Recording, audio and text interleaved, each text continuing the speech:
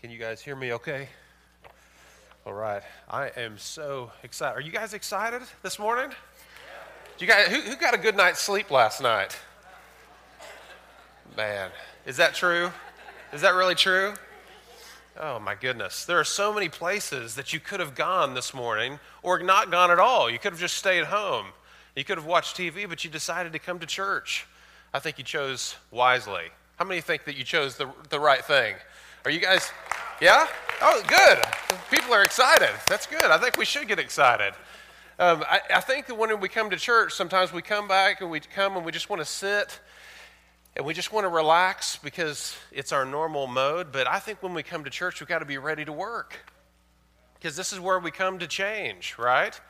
We really want to change. And so how many are ready this morning to really hear, not from me, I appreciate the introduction, I do, because Jeff is my friend as well, and I love him so much. But how many are really ready to hear from the Lord? You really want to hear from the Word. If you're ready to hear from the Lord, raise your hand and say yes. Yes. All right, everyone stand up with me for a second. Everyone stand up. And I want you to turn to the person next to you, and I want you to say, listen up. Yeah. I want you to tell them, you really need to hear this. And then I want you to turn to the person on the other side, and I want you to say, I find you so attractive. No, I'm just kidding. I'm kidding. You don't. Some of you, all right, have a seat. Some of you are getting way too into that, okay? I think that, listen, we should be able to have a good time at church, don't you think? I mean, I was listening to those songs and we think about how that God has defeated the grave, right? I mean, we have this wonderful hope and this wonderful promise that no matter how bad life gets, because it gets pretty awful sometimes, doesn't it? I mean, we don't have to deny that. That's the beauty of Christianity. We don't have to escape. That's what the world has to do. That's the reason why they have TV and ice cream. It's because they have to escape. But we don't have to. We can look at life right in the face because no matter how bad it gets, and we don't deny that it gets bad, but no matter how bad it gets, it's always going to turn out well for us. Isn't that great? I mean, that should just make you laugh all the time. If anybody in the world should be having a good time, it should be Christians.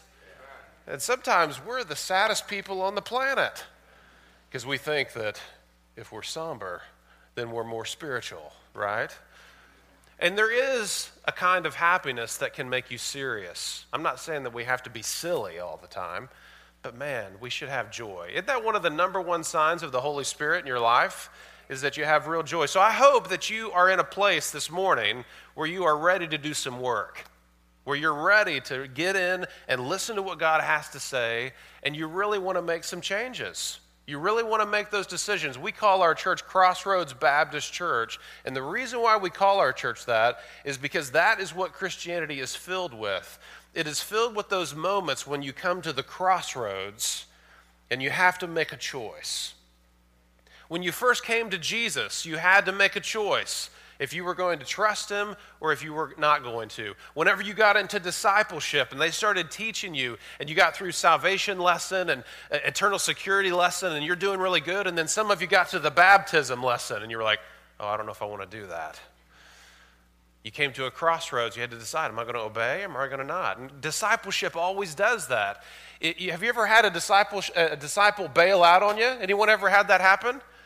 Yeah, that doesn't mean that discipleship failed. That means that it worked. Because you brought them to the crossroads where they had to decide if they were going to be a disciple or if they were not going to be one. That's what it's intended to do. You know what? That's what church is supposed to do. When you came here this morning, you came to the crossroads. And this morning, you're going to have to make some decisions. So I hope that you're ready to work. How many are ready to work? If you're ready to work, raise your hand and say yes. Yes. Oh, awesome. Absolutely awesome. And let me just say, before we jump in, how thankful I am to Pastor Jeff. because he has been such a friend to me. And it is wonderful for me to be here this weekend. My family, they're in Springfield, Missouri right now. It's been about 3 years since my wife's seen her family, and they're seeing family right now, and it's such a wonderful gift to us and to them to be able to do that. And my son, Stefan, he's 6 now, and the last time he was here, he was 3, so I was just talking to Bobby this morning. Where's Bobby at? There she is. Wonderful. I love Bobby. And I was telling her that this is the first time in Stefan's life that he's been able to have a real face-to-face conversation with his grandparents. And because the last time he was here was 3, and when you're 3, you don't make any sense. You just... And he doesn't know what's going on. He doesn't remember anything. But now he's able to really engage with his grandma and his grandpa and with his cousins, and it's just been wonderful. And so they're all there doing that. And I said, well, while you're doing that, I'm going to skip up to New Philly and spend the weekend. And Jeff was so gracious to have me come. And I don't know. One of the great things about the work that I do, I don't know if you're able to appreciate it the way that I am, but in the work that I do, I'm able to go to countries all over the world. I'm able to travel. In fact, your pastor actually hooked me up with one of my greatest trips was to Albania. I got to go to Albania, and I got to preach a conference at the church that he started there in Albania, and that was wonderful. Great coffee there, by the way. It was wonderful. I drank them all day long. I mean, I was just constantly drinking those little tiny ones, and you put the sugar in there, and it was wonderful. When I preached, my messages were like 15 minutes long because I was just so jacked up on coffee, and it was great. And but I get to go to all different kinds of places, and I've grown up in church all of my life, and I've met a lot of pastors, and I want you to know that you guys really have a good one. And I don't know, yeah. It's so easy sometimes to not appreciate it. It's like with my wife, how awesome she is every single day, and her awesomeness every single day beside me becomes normal. And sometimes I miss it. Don't you miss it sometimes with your spouse? Because they may be awesome, but when you see awesome every day, it just becomes normal. And see, so that's what happens with you guys, is because you guys get awesome every Sunday. And so it becomes normal. And so I just wanted to remind you that you guys have a pastor that really believes this book. And all he wants to do is just preach this book, and he wants to make disciples who believe this book and teach this book. And that is becoming, sadly, so rare today. And it is such an encouragement to me and my wife when we're over there, and we're trying to stay by the stuff in the middle of a culture that wants nothing to do with it. And so when we're over there and we feel all by ourselves, it is such an encouragement to us whenever we look back and I get to talk to Jeff on the phone, or even if I just think about him while I'm having my coffee, and to know that he is staying by the stuff here in the United States. That is an encouragement to us. So thanks, Jeff, for allowing me to come and sleep in the bed with you and Erla, but also for staying by the stuff, for being a great friend and for being a great pastor. I really appreciate that. So, you guys ready? You ready to get your Bibles out? All right, listen, let's pray and ask God to help us. Father, Lord, I pray that you please help us this morning. Help us to be willing to come to that crossroads and make those choices. Help us, Lord, to be willing to listen, to be engaged. And please teach us, Lord. We cannot understand this or discern any of it without the power of your Holy Spirit teaching us through your word. Please help us to do this, Lord. I pray that above all else, whatever happens, whether we make a decision or not, whether this sermon is good or not, whether we have fun or not, I pray, Lord, all of that aside, that your Son, Jesus Christ, would be lifted up, that his name would be glorified. I pray this in Jesus Christ's name. Amen. Well, turn in your Bibles to Acts chapter 9. We've been going through a series in Acts, and we've been able to look at a lot of wonderful things in that book, and right now we're in kind of the second section of the book of Acts. We're slowly coming back home in London. We're going to be going into chapter 10 when I get back, and this particular section, as you know, Bible students, the book of Acts is divided up into three sections. You have the first section, which is really chapters 1 through 7. That's when the church is started. in Acts chapter 1 through 7. It's all in Jerusalem, right? Then the next section is Acts chapter 8 through 13, really chapter 12, whenever the church is scattered throughout Judea and Samaria. And then in chapter 13 through the end of it, that's when you see the very first missionary sent out in Acts 13, and that's when the church is sent to the uttermost. And the whole book kind of divides itself up that way. And back home, we're in the second section where the church is scattered. And in that section, we get to zoom in on into particular ministries of individuals.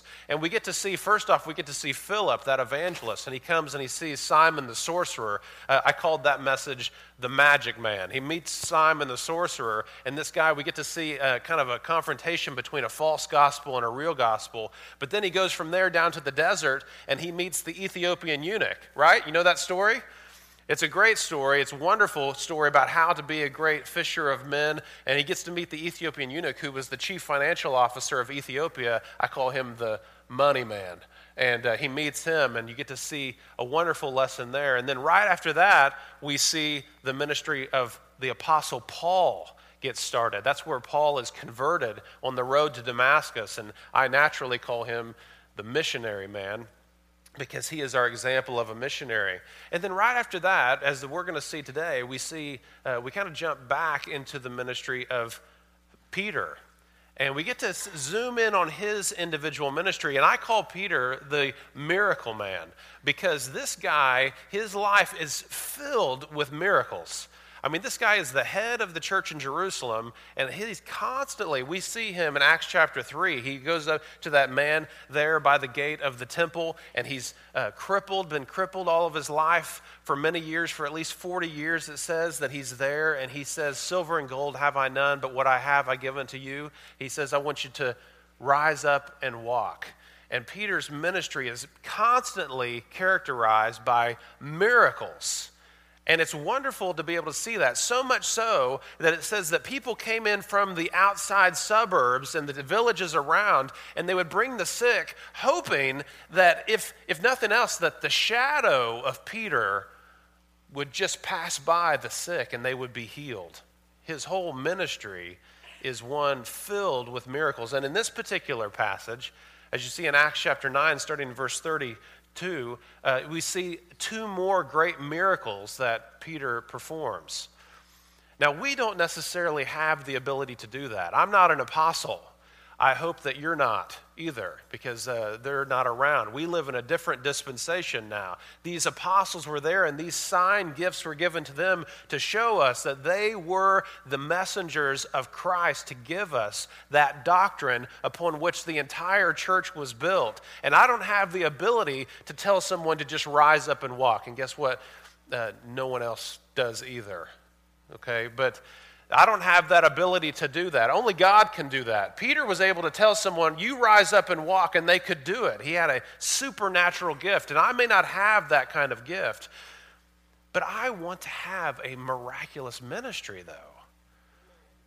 I want to have a miraculous life. I believe God still does miracles. And even though I might not be able to tell someone to rise up and walk, but I have the ability through the Holy Spirit of Jesus Christ to be able to invest in someone's life and to see them walk with Christ. I have the ability to invest in someone's life and to see their life changed forever.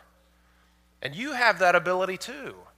We may not have the ability to miraculously raise someone from the dead, as we'll see here in just a little bit, but you do have the ability to share the gospel with someone and see them raised from death to life in Jesus Christ.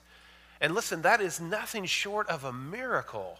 Whenever you get to share the gospel with someone and you see the lights come on and you know the Holy Spirit has opened their eyes and they accept Jesus Christ, that is a miraculous thing.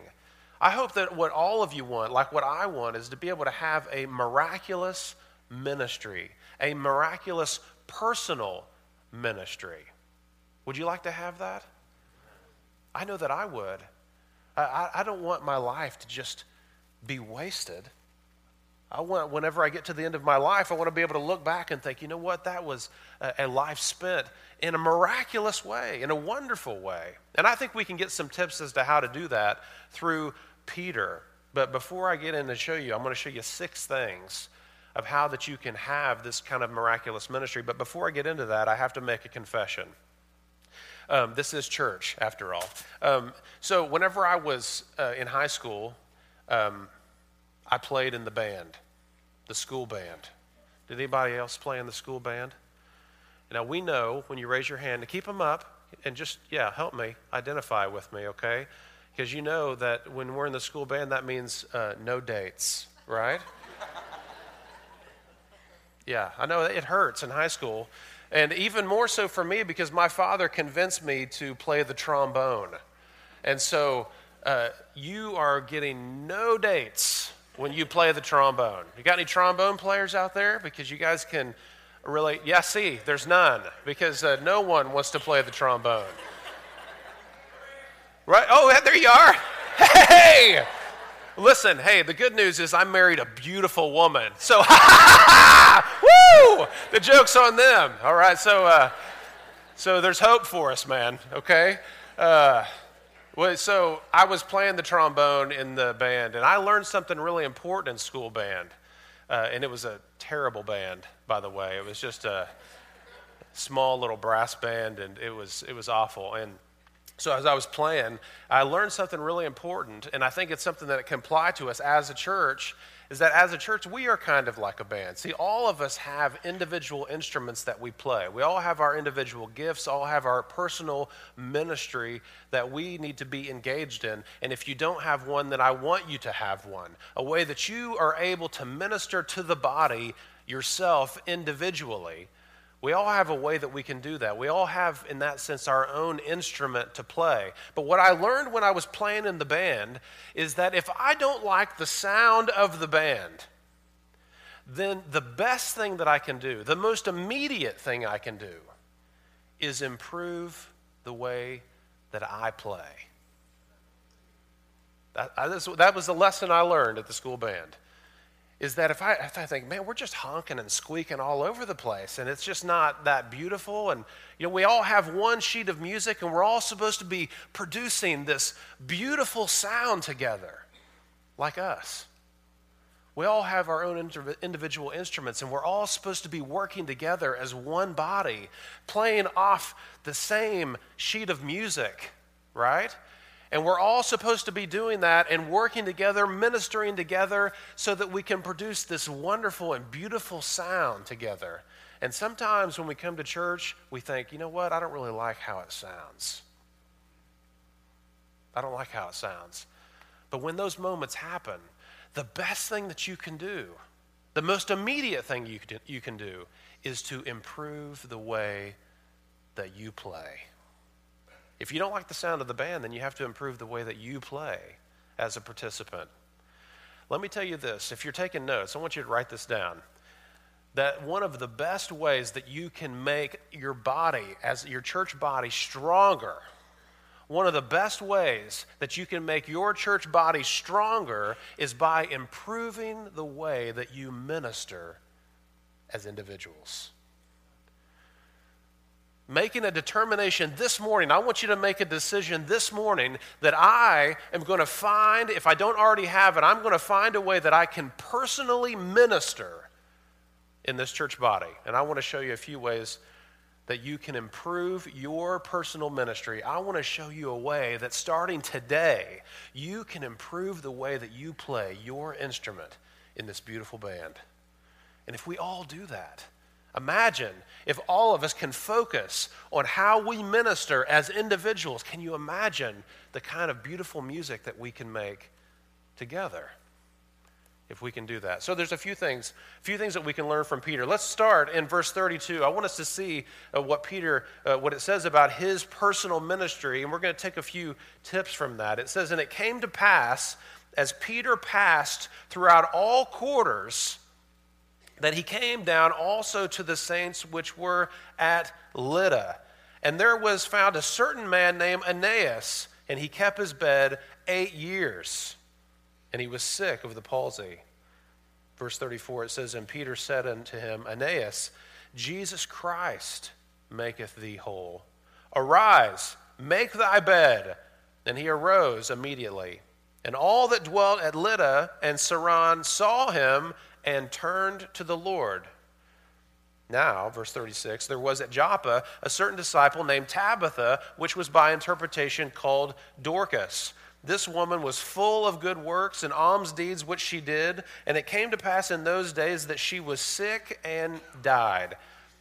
And when they had washed and laid up her body in the upper chamber, and forasmuch as Lydda was nigh to Joppa, and the disciples had heard that Peter was there, they sent unto him 2 men, desiring that he would not delay and come to them. Verse 39, then Peter arose and went with them. When he was come, they brought him into the upper chamber. Check this out. And all the widows stood by him weeping, and showed him the coats and the garments that Dorcas had made when she was with them. But Peter put them all forth. He kneeled down and he prayed. And he turned him to the body and he said, "Tabitha, arise." And she opened her eyes. And when she saw Peter, she sat up. And he gave her his hand and he lifted her up. And when he had called the saints and widows, presented her alive. And it was known throughout all Joppa, and many believed in the Lord. And it came to pass that he tarried many days in Joppa with one Simon the tanner. See, right here, you get to zoom in and you get to see the personal ministry of one of the greatest believers in the first century church. The leader of the church in Jerusalem where it all started, the Apostle Peter. And I think from his life, we can find some instruction as to how that we can improve the way that we play in this band. We find some instruction about how that we can improve our personal ministry starting right now. And the first thing that we see in his life, number one, is if you want to improve the way you minister personally, you have to be active. You have to be active in ministry. You got to be busy. If you see that, you can't miss it. You can't pass over any of the words because they're all important. It says it came to pass as Peter, verse 32, as he passed throughout all quarters, he came down to the saints which dwelt at Lydda. Do you see that? It says, and it came to pass as Peter was passing through all quarters. You see, whenever Peter stumbled upon this opportunity to minister and to heal these people, you want to know the context of those miracles? The context of those miracles is that Peter was busy ministering when it happened. He was already in the middle of doing this. He was already in the middle of going through all quarters on his route to preach the gospel and to preach the Bible to the disciples. Do you see that? It came to pass as Peter passed through all quarters that he came down to the saints which dwelt at Lydda. When we read this passage, we tend to focus on the miracles that he performed. But it's easy to pass over how that these miracles began. It began with Peter being busy in ministry. And that is what led him to the miraculous moments. Listen, if you will get busy right now with the mundane, then it will lead you to the miraculous. But you got to get busy right now. 1 Corinthians chapter 15 and verse 58, it's the very last verse in that chapter. It's one of my favorite verses, right? He says you need to always be steadfast, unmovable, always abounding, what? Man, that was sad, guys. Come on. Wait, that's the word that we hate, right? It's like when I talk to my kids, like, let's get some ice cream. They're like, yes. Like, let's go to the library. They're like, oh, well. That's the word that we got to always be abounding in the work. Always abounding. That's what we're supposed to be steadfast, unmovable in, always abounding in the work. Are you abounding in the work? Are you busy right where you are? We're always sitting. We have nowhere to sit on this stage. There's no chairs. But just imagine me sitting. Can you imagine? We're always sitting and wondering, man, I wonder what God wants to do with me. I wonder what kind of miraculous ministry that he wants to use me in. I wonder what big thing he wants to do in my life. And I promise you, it never starts that way. It starts with you doing the mundane. It starts with you setting up the chairs. The way that it started for me was cleaning toilets. That's how my miraculous ministry started. I came to Kansas City Baptist Temple so many years ago because I wanted to get trained to be a minister. I'd already had 4 years of Bible college and managed to do that without learning the Bible. So I came to Kansas City Baptist Temple, and they were going to train me how to be a minister. And they came there and they said, listen, we've been able to even find you guys jobs. They said to my wife, Mindy, we found a nice job for you at an engineering firm. Brian, we want you to be a janitor. I thought, that's not a real vote of confidence, right? Obviously, they knew that my wife was the smart one.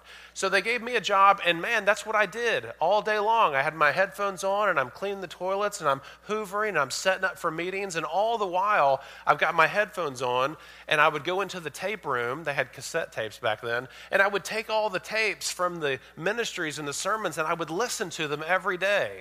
And I was just like a sponge, and I was just soaking up every bit of information about the Bible that I could. I found out later, actually, that that's stealing the tapes. But they gave me a pass. They said that's okay.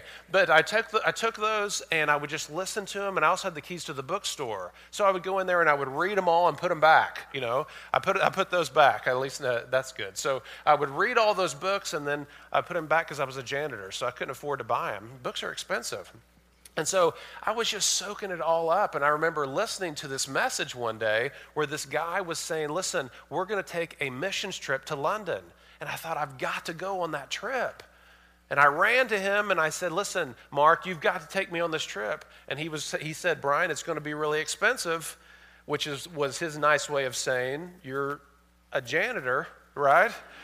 And I said, I don't care. I've got to go on this trip. He said, okay. And when I stepped off the plane in London, that's when God said, this is the place for you. But it didn't start like that. It started with me cleaning the toilets. That's how it started. I promise you, if you will jump in right where you are, it will lead you to those miraculous moments. But we miss the miraculous moments because that's what we're looking for. But where you have to jump in is in the mundane. But we always sit back and we miss it because we're not willing to jump in and get busy right where we are. Listen, whenever God has this wonderful ministry for someone, he doesn't go over to the shelf and say, well, let me take this old dusty saint off the shelf and dust them off. It's about time that I use them. That's not what he does. Whenever he has a miraculous moment for someone, he finds a believer who is already right in the mainstream of God's will. Those are the ones that he uses, the ones who are already busy going through all quarters, preaching the word, ministering the word, setting up the chairs, working in Jumpstart, all of that stuff, whatever that is. Whenever you get a chance to work in it and get busy in the mundane, that's where you jump in. And those are the people that God chooses to work in those miraculous moments. I promise you guys, if you will this morning decide to jump in and get busy where you are, that's what will lead you to those miraculous moments. And I also promise you this, that when it comes to your ministry life and your personal ministry, if God is number 4 or 5 on your list, then you are number 4 or 5 on his. Did you hear what I said? If God is number 4 or 5 on your list, then you are going to be number 4 or 5 on his. Just make a decision this morning that you're going to get active. Just jump in right where you are and get active. Now, number two, if you want to improve your ministry, your personal ministry, not only do you need to be active, but it needs to be about Jesus. You need to be active, but it's got to be about Jesus. You see this in verse 33 to 35, whenever he heals the man named Aeneas. This is what he says to him. He says, Aeneas, Jesus Christ maketh thee whole. Jesus Christ maketh thee whole. He says, arise, make your bed. He says in verse 35, all that dwelt at Lydda and Saron, they saw him, and they turned to the Lord. This was always the point of Peter's ministry. The point of Peter's ministry was to turn people's eyes toward Jesus Christ. That was always the reason why he was doing all that he's doing. You need to ask yourself this morning, why are you doing what you are doing? Why are you engaged in the ministry? Why are you engaged in helping people and serving people? But you need to ask yourself this morning, why are you doing the things that you're doing? Many times when we get involved in ministry, when we get involved in church work, the reason why we do that is for all kinds of reasons. We do it because we want people to look at us. We have our own personal ambitions. There's things that we want to accomplish. We want our life to have meaning and purpose. We want someone to like us. Or we do it out of religious obligation or duty. And all of those kind of things. We have all kinds of reasons why it is that we do what we do. We do it because it's our culture. It's the way we were raised. We just think that that's what we're supposed to do. We have all kinds of reasons why we do it. But whenever we get involved in ministry, it has to be so that Jesus Christ can make someone whole. It has to be so that people will turn to Jesus Christ. Whenever the Apostle Paul, whenever he was in Rome and he wrote to the church in Philippi, he said, listen, I'm getting ready to go on trial for my life. And I don't know necessarily how it's going to turn out. He says, but I'm okay with that. He says, because my only expectation, he said, you can read this in chapter 1 of Philippians. He says, my only expectation is that Jesus Christ will be magnified in my life, whether it be by my life or by my death. That has got to be your motivation for why you do what you do. The only motivation you have for your ministry has to be so that people can turn to Christ. Listen to me. Listen to me right now. If you are waiting on people to recognize how much you're worth, you are in for a disappointment. Because they never will. If you are waiting right now for people to recognize, man, I've got all kinds of things to say, but they never ask me to speak. I've got great abilities, but for whatever reason, I'm not the one that gets chosen. Or I'm out here and I'm doing it every Sunday and no one notices. If you are waiting for someone to recognize how much you are worth, man, I cook and clean all the time and he doesn't ever notice. How many wives feel like that this morning? Right? If you are waiting on people to recognize how much you are worth, and there's no question that you are worth. There's no question about that. But if you are waiting on people to recognize how much you are worth, then you are in for a disappointment because they won't. I'm sorry. I wish that I could give you all the positive thinking, but I'm not Joel Osteen. I don't preach like that. I just don't do it. I just can't do it. You know why? Because the Bible doesn't teach that. And besides, I just can't blink that much. Have you seen this guy? When he preaches? The guy, he just blinks like crazy. Every time I watch him, then it's embarrassing. That's how you know that someone's not godly. If they blink that much, then they are not a biblical preacher. But the Bible doesn't teach that. Whenever Jesus Christ, after he spent 3 years investing himself into these men, giving every moment to these men, and in his moment of trial, where were they? Of all people to bail out on. You bail out on the Lord himself? They all left him. They all skinned out and ran, remember? That's what they will do to you. If you're hoping that, man, I'm going to invest in this church, I'm going to invest in this church because I know that when I need them, they'll be there for me. No, they won't. And they might be, but if you're counting on that, you're going to be disappointed. Whenever the Apostle Paul spent his life, his adult life, ministering to people, getting beaten half to death. He got beat out of Iconium. He got beat half to death. They thought he was dead. Remember? In Philippi, he got like 40 stripes. It was even illegal, and they beat him half to death. But whenever he went to Rome and he stood trial, you saw in 1 Timothy chapter 4, he says, how many people stood with him? And no one stood with me, he said. Nobody stood with me. He says, but the Lord stood with me. All that time he spent investing in people. And what does Demas do? Demas is like, yeah, I love the world, man. so I'm going to Vegas. Sorry. And he bails out on him. You've got to determine right now, if you want your personal ministry to be a miraculous one, you have got to make a decision. This is the crossroads this morning. You have got to make the choice that your ministering to people is going to be about Jesus. It's not going to be about you. And I promise, if you will do that, if you will make that decision, then you will never be disappointed. You will never be disappointed. It's got to be about the Lord Jesus Christ. Number 3, if you want to improve your own personal ministry, then you need to not only be active in ministry, and it needs to be about Jesus, but you need to be available to people. Be available to people. You see what it says here. This is when he finishes there in Lydda.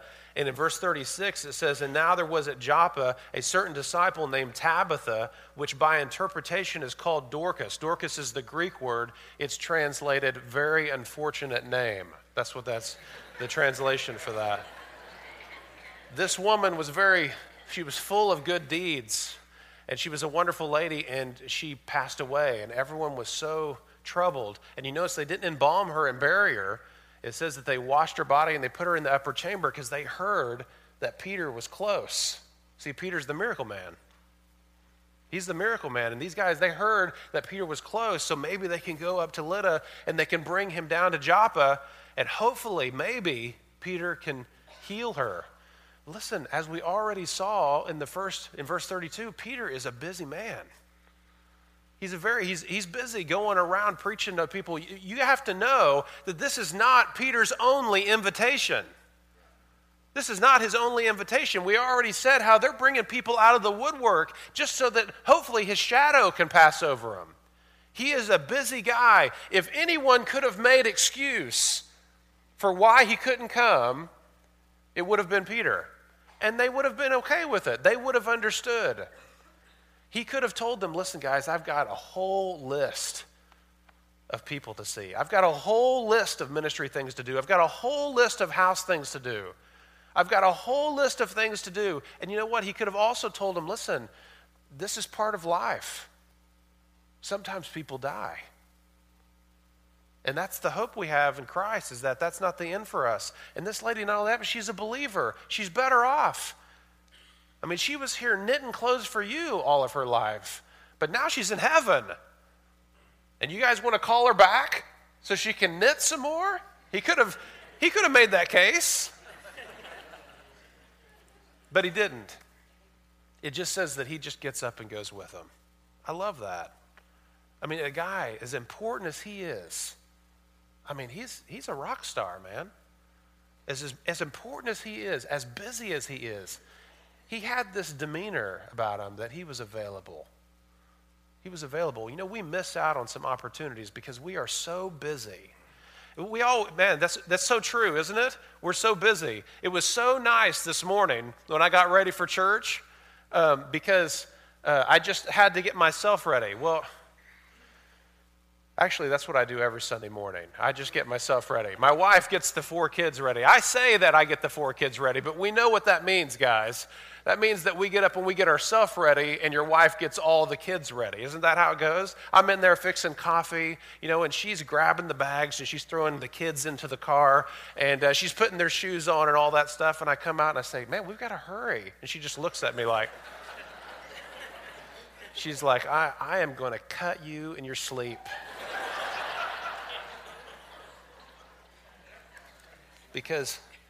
But we are busy, aren't we? How many would say that you're busy? Raise your hand and say yes. Man, you guys are just losing steam. Are you guys ready to work? Let's stand up again. Okay, everybody stand up again. We got to get the blood flowing. We got 3 more points. Come on. Let's get excited about these points. All right? Everyone look at your neighbor and say, "Man, I'm busy." All right, go ahead and sit down. Now let me let you in on a little revelation. You're really not that busy. See, we're busy Okay, but the stats tell us that on the average, people watch about 3 hours of Netflix a night. Hello? Anybody want to join that club? Yeah. I mean, that's what we do, right? We put the kids to bed, then we grab our mobile device, we turn on Netflix, and we fall asleep. That's what people do. And people are watching hours of television. People are on social media for hours a day. Hours. Where's the students at? Yeah? They say the average student spends roughly 4 hours on social media every day. Is that amazing? I just made that statistic up, by the way. But you know it's true, right? We spend all this time, and then we say, oh, I'm so busy. I say that to my wife all the time. I'm so overwhelmed. And she's like, Brian, the only person in your way is you. And I'm like, well, that is not sweet. That's not nice. You're supposed to be supportive, not tell me the truth. And she tells me, man, listen, you are busy, but it's because you're doing all the wrong stuff. Sometimes we are busy, okay? Especially you moms. I know you get busy. But we need to also sometimes reprioritize because we miss out on opportunities. We miss out on those miraculous moments sometimes because we are not available for people. We just can't be there. We can't do it. We can't make it to the meeting. We can't make it to the Bible study. We can't help out in that ministry. We can't come over to that person's house. We can't make that phone call. We can't go and see them kind of unannounced and just drop in to say hello. We can't do those kind of things that could possibly lead to those miraculous moments because we are so jam-packed with all of our stuff that we are just not available to people.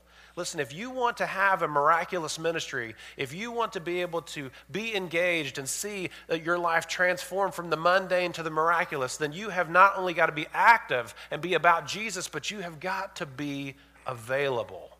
Make a determination today that I am going to be responsible with my responsibilities, but I am going to be available to people. Number 4, be asking in prayer. Be asking in prayer.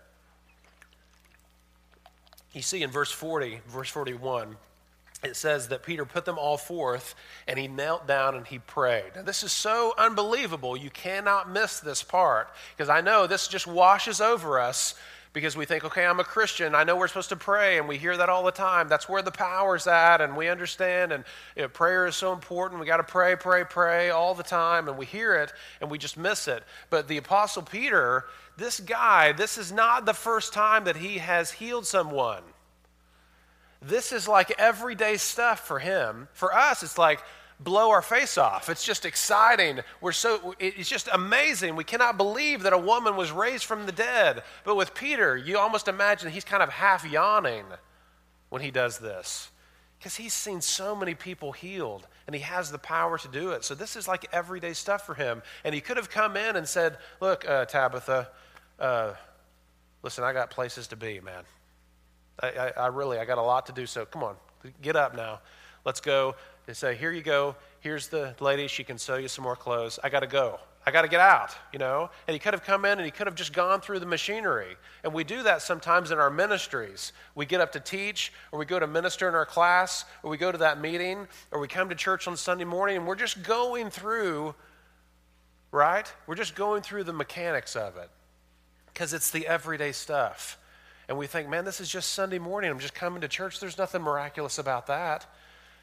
But what Peter did changed everything. And it teaches us something, that even a man who has this great power, and even this man who he does the miraculous every single day, whenever he walked into that room, even though he knew he had the gift, he still took the time to kneel down and to pray. He still remembered that he was totally dependent upon the grace of God to make that thing happen. Can you imagine if that was true in our life? Even in those everyday things for you, those everyday things can become miraculous moments if you would take the time to kneel down and really connect with your Heavenly Father. and really be totally dependent upon him. And you kneel down and you say, you know what, Father, I know that this is just everyday stuff. I know that I go to church every single Sunday and I drop the kids off and then I go and I find my place in the pew and I sit there and we sing some songs, and then we have church and it's everyday stuff. But Lord, I am totally dependent upon you. I want you to speak to me today. I want you to do something in my life today. I want you to give me the opportunity to minister to someone else. I want you to speak and give me a word this morning. I want you to take the mundane and make it miraculous, because I can't understand anything unless you reveal it to me. Coming in an attitude of total dependence upon the Lord can change that mundane moment into something miraculous. And whenever we minister, we have to be totally dependent upon him. Can I tell you a story? Man, I'm just moving along. I'm so sorry. Are you guys tired? Can we keep going for just a few more minutes? Okay. There's this wonderful church in London called the Metropolitan Tabernacle. It was the church where a man by the name of Charles Haddon Spurgeon pastored. And this guy is known as being one of the greatest preachers in the modern day. This guy was an amazing preacher. In fact, he had such a miraculous ministry, he had to tell the people that in his church that seated thousands and thousands, he had to tell his church people to stay home sometimes on Sunday night so that they could get all the lost people into the building so that he could preach to them. Is that amazing or what? I mean, packing thousands of people in there that were lost just so they could hear this guy preach. Well, there was a couple of young men, they really wanted to see the Met Tab. They thought, this is great. Now, this is a long time ago, but they wanted to see it, and they come walking up, and they're early, and the doors are locked. And this old man, who was at least older than them, comes up and he says to the young men, he says, oh, you're here for church? And they said, yeah. And he says, would you guys like to see the heating mechanism for this church? And they're thinking, no, not really. And they don't even know why he wants to show it to them. Maybe he's the one that installed the boiler. Maybe he's really proud of it. Maybe he's the maintenance guy. They don't know, but they're good British people, so they just smile and lie through their teeth. And they say, yes, we would love to see the heating mechanism. Can you please show it to us? So he takes them around the side, and he gets the keys, and he opens up the door, and he leads them through this little passage that kind of leads them down underneath the auditorium and underneath the stage. And he takes them up to this door, and he unlocks it, and he opens up this door, and they walk inside, and there are 700 people on their face praying before church is even started, before the doors are even opened. And he turns to the young men and he says, this is the heating mechanism for this church. And of course, that man turned out to be Spurgeon himself. He was the pastor, and he had learned that he wasn't a great preacher. It was because he had people that were devoted to prayer that God was able to work through him in a miraculous way. Man, we miss it, guys, because we are not totally dependent upon the Lord. And Peter reminds us that before those miraculous moments can happen, we've got to get on our face. We've got to get on our face, and we have to pray and ask the Lord to please work through us. Beg him for his grace to work through you to see great change happen in someone's life. We know that James teaches us that the effectual, fervent prayer of a righteous man availeth much. That Elias, it says, was a man subject to like passions as we are, and he prayed earnestly that it might not rain, and it rained not on the earth by the space of 3 years and 6 months. This guy, James says, was a regular guy just like us, and he prayed, and he stopped the rain because he prayed.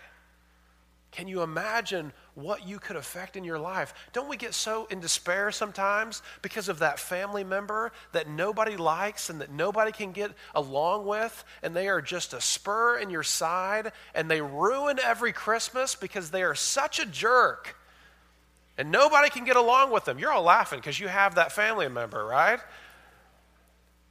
And you have that spouse that just won't seem to get with the program. Some of you are married to a 35-year-old man who is still concerned about his level on Call of Duty.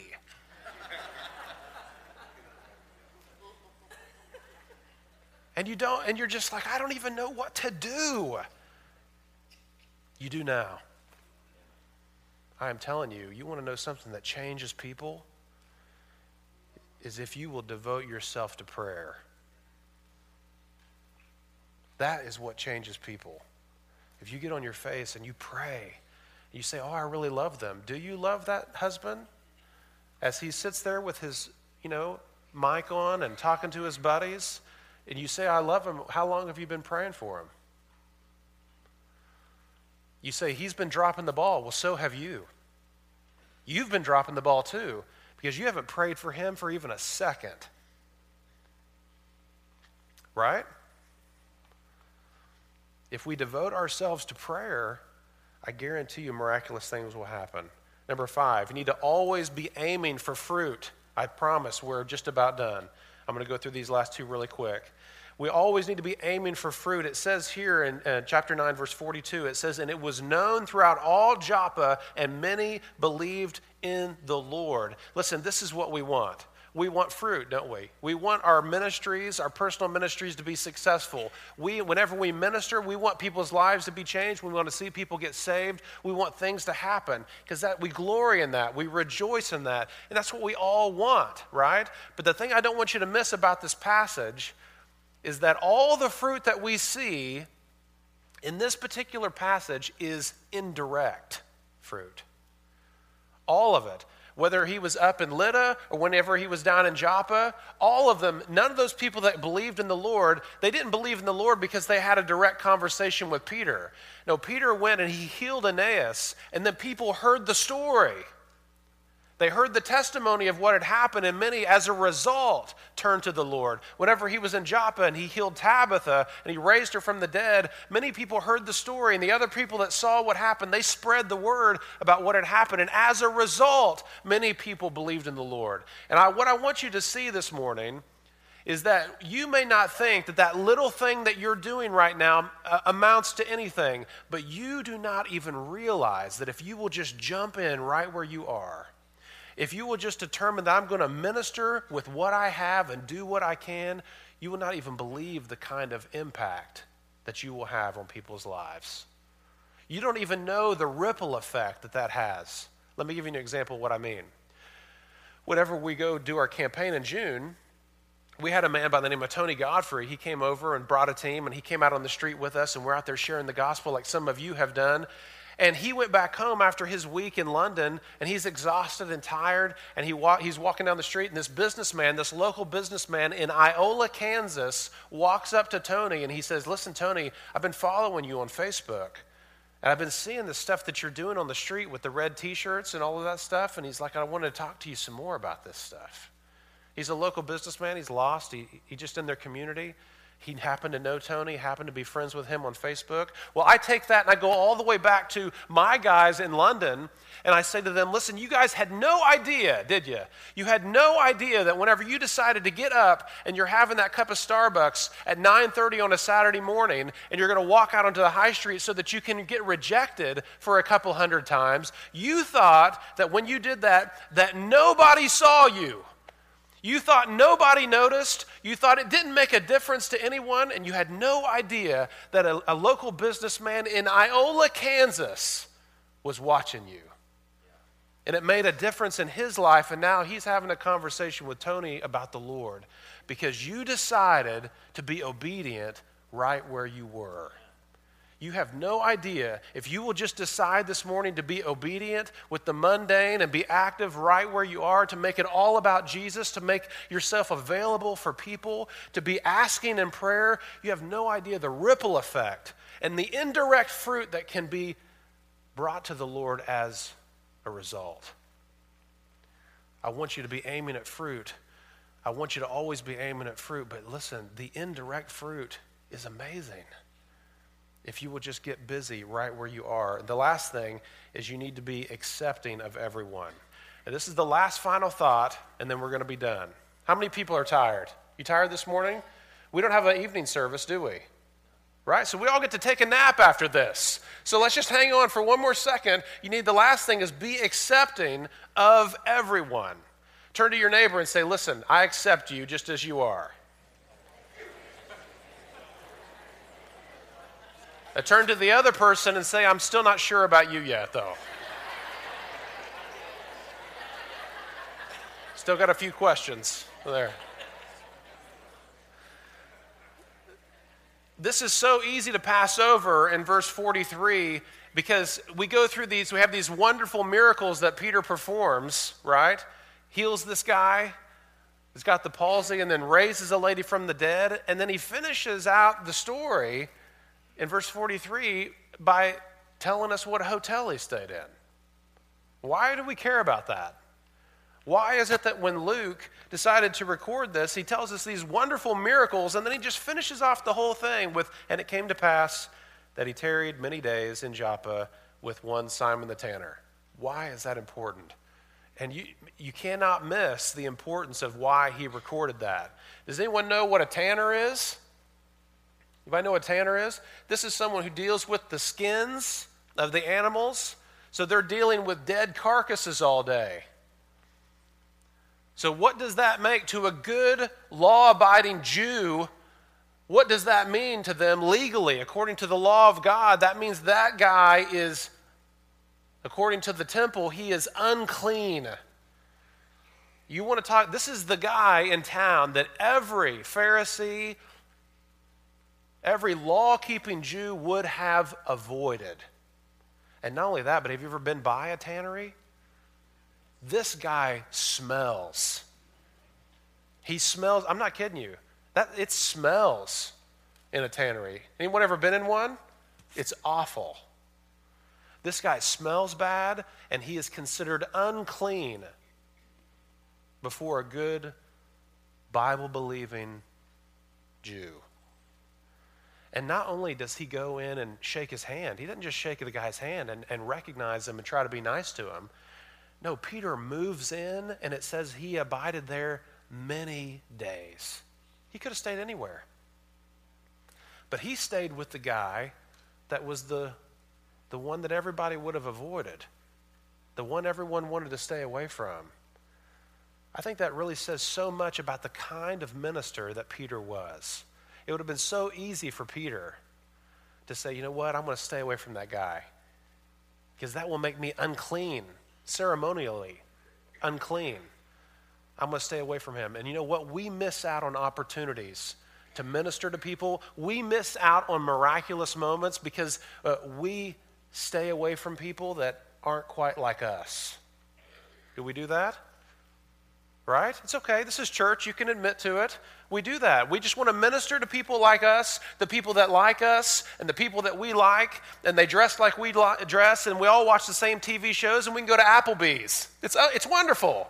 And we can all just sit there and minister to each other, and it's great. But we miss out on those moments because there are some people that nobody wants to be around. There are those people that aren't like us. They don't look like us. They don't smell like us. They're not into the same things as us. And those are the people that we need to go and be totally accepting of those people. Being willing to just not only shake their hand and just recognize them, hey, I love you, brother, on Sunday morning, but to be able to just move into their life and be there many days. That's where the miracles happen. I remember this guy I met on the street. He was an old SAS officer. That's like the SEALs in Great Britain. And this guy, he's just alcoholic now. Life's falling apart. His wife wants nothing to do with him. He comes up to me. He's got this tank top on. He's just dirty, just reeks of booze, tattoos all over his body. And he comes and he just says, man, I need help. I sit down, I try to talk with him, and he's crying, and he's got snot coming out of his nose, and he's wiping it like this. It's all over his hands, and he takes my hand. So he says, I need to pray with you, man. I need someone to help. He's just bawling. I'm trying to share with him the Bible, and whenever he squeezes my hand, you can hear the squish. I'm not joking. You can hear the squish of the snot in our hands. And this guy, he is just absolutely broken. Now, and this guy was an absolute mess. I still see this guy to this day. He's got his life together. He's going to church almost every Sunday. His wife is just hanging on by a thread, She's still staying with him. He's got a job. He's still struggling with alcohol a little bit, but he's getting it under control. And he comes by and he checks in with me every once in a while, and he just hugs me. He just tells me, man, thank you so much. He says, man, Jesus is everything to me. He says, without Jesus, man, I don't know where I'd be. But sometimes people are so gross. And we miss out on those opportunities to minister with someone because we don't want to be around the mess. But ministering to people, it's messy, guys. Ministering in people's lives is messy. And if you want to be involved in miraculous ministry, then you have to be willing to be involved in the mess. And we want it to always be neat and tidy. Drop off the groceries, ring the doorbell, and then we run. It's neat and tidy. I ministered, I helped someone, and I'm out. But ministering to people is not like that. If we want to have a miraculous ministry, then we have to be willing to be involved in the mess. One of my favorite verses in the Bible is 1 Samuel chapter 22, verse 2. Can you turn there in your Bibles? Because I want you to see this verse as we close. 1 Samuel chapter 22 and verse 2. It says this is when David is on the run from Saul. Saul is trying to persecute him. He's trying to kill him. Because he knows David's going to be king. And it says, when he's hiding out, it says in verse 2 of chapter 22 of 1 Samuel, it says, and everyone that was in distress, everyone that was in debt, and everyone that was discontented, they gathered themselves unto him, and he became captain over them, and there were about 400 men. I love it when the Bible alliterates. It makes my job so much easier. Do you see that? Everyone that was in distress, everyone that was in debt, and everyone that was discontented. How many would say that? I fall into one of those categories this morning, right? Are you in distress? Are you in debt? Hello. Are you discontented? These are the people that gathered themselves to David. And it says there was about 400. You know who these men became? They became David's mighty men.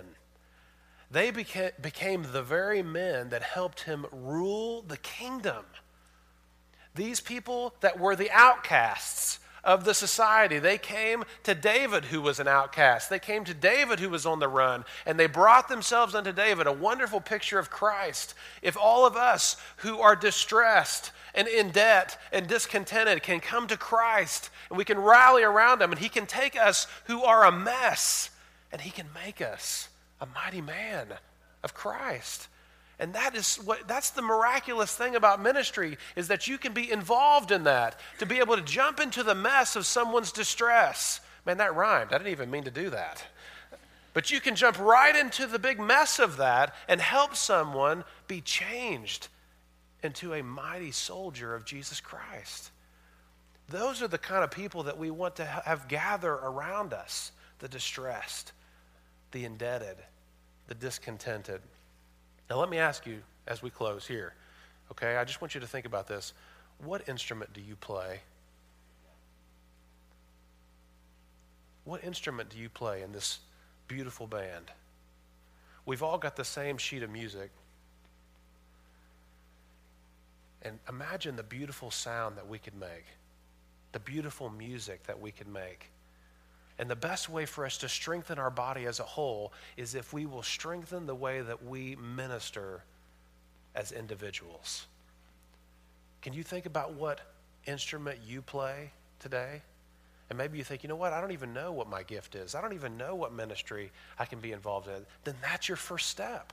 Because all of this starts with number one, that is be active. I need you to make a decision right now.